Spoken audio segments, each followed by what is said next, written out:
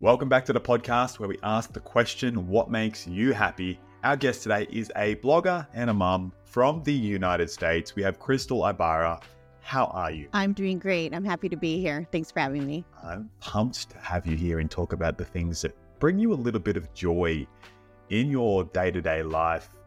Cristal, what are some of the things that bring you happiness in your day-to-day life? Well, I wish I could say that I was always happy, but that would be a lie. And it wasn't until my husband was diagnosed in late 2018 with a very rare and aggressive type of cancer that I really started to just look at life differently. I know everybody looks at happiness differently. It looks different to everybody, but I guess for me and my family, we had to make some changes, and we knew it was terminal when he was diagnosed, and it wasn't until that point that I wanted to make the rest of his life the best of his life. So we worked together on a bucket list, and, through doing all of those things, it just made me appreciate things a little differently, the little things.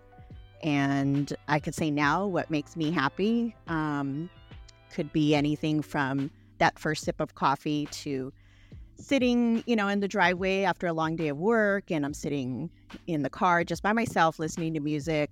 Listening to music is very therapeutical for me. And so I really enjoy doing that. But for the most part, I think after my husband passed away in early 2020, I still continued to work on his bucket list. And that really, fills my soul up and makes me happy. My kids, they have a little bit of dark humor, I would say. And so we usually just joke and make fun of each other most of the time. They're usually just, talking about each other to each other. But it's all in good fun. Like nothing disrespectful, but just sitting there listening to them makes me happy. Yeah, that little healthy little banter back and forth. And then, exactly, that's what it banter. Yes. Yeah, and you step in just before it might not go too far. Hey, don't say that. But what would your advice be to our listeners then to find a little bit of happiness in their lives? Is it to create a list? Is it to appreciate the little moments? How can they appreciate the little moments in their life? What's your take? Don't wait for something tragic in your life to happen. In my case, something huge had to happen for me to just reevaluate life and how to view things differently. And, people shouldn't wait for something like that to happen. They should just learn to appreciate life. And, sometimes it takes a village to do that. And meaning, surround yourself around more positive people that, are happy. You're the company that you keep.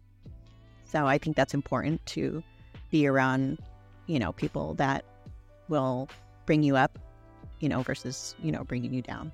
Couldn't agree more. And I love that. It takes a village sometimes. Beautiful. I'd actually never heard that one before. So that really resonates with me as well. So just a different take on surround yourself with the people that make you the most happiest. It takes a village. Cristal, This has been my pleasure to share the things that make you happy and your insights into your personal life and the lessons that you've learned along the way, in hopes that you could lift up somebody else's day-to-day life and help them find what makes them happy. So we all really appreciate your time here.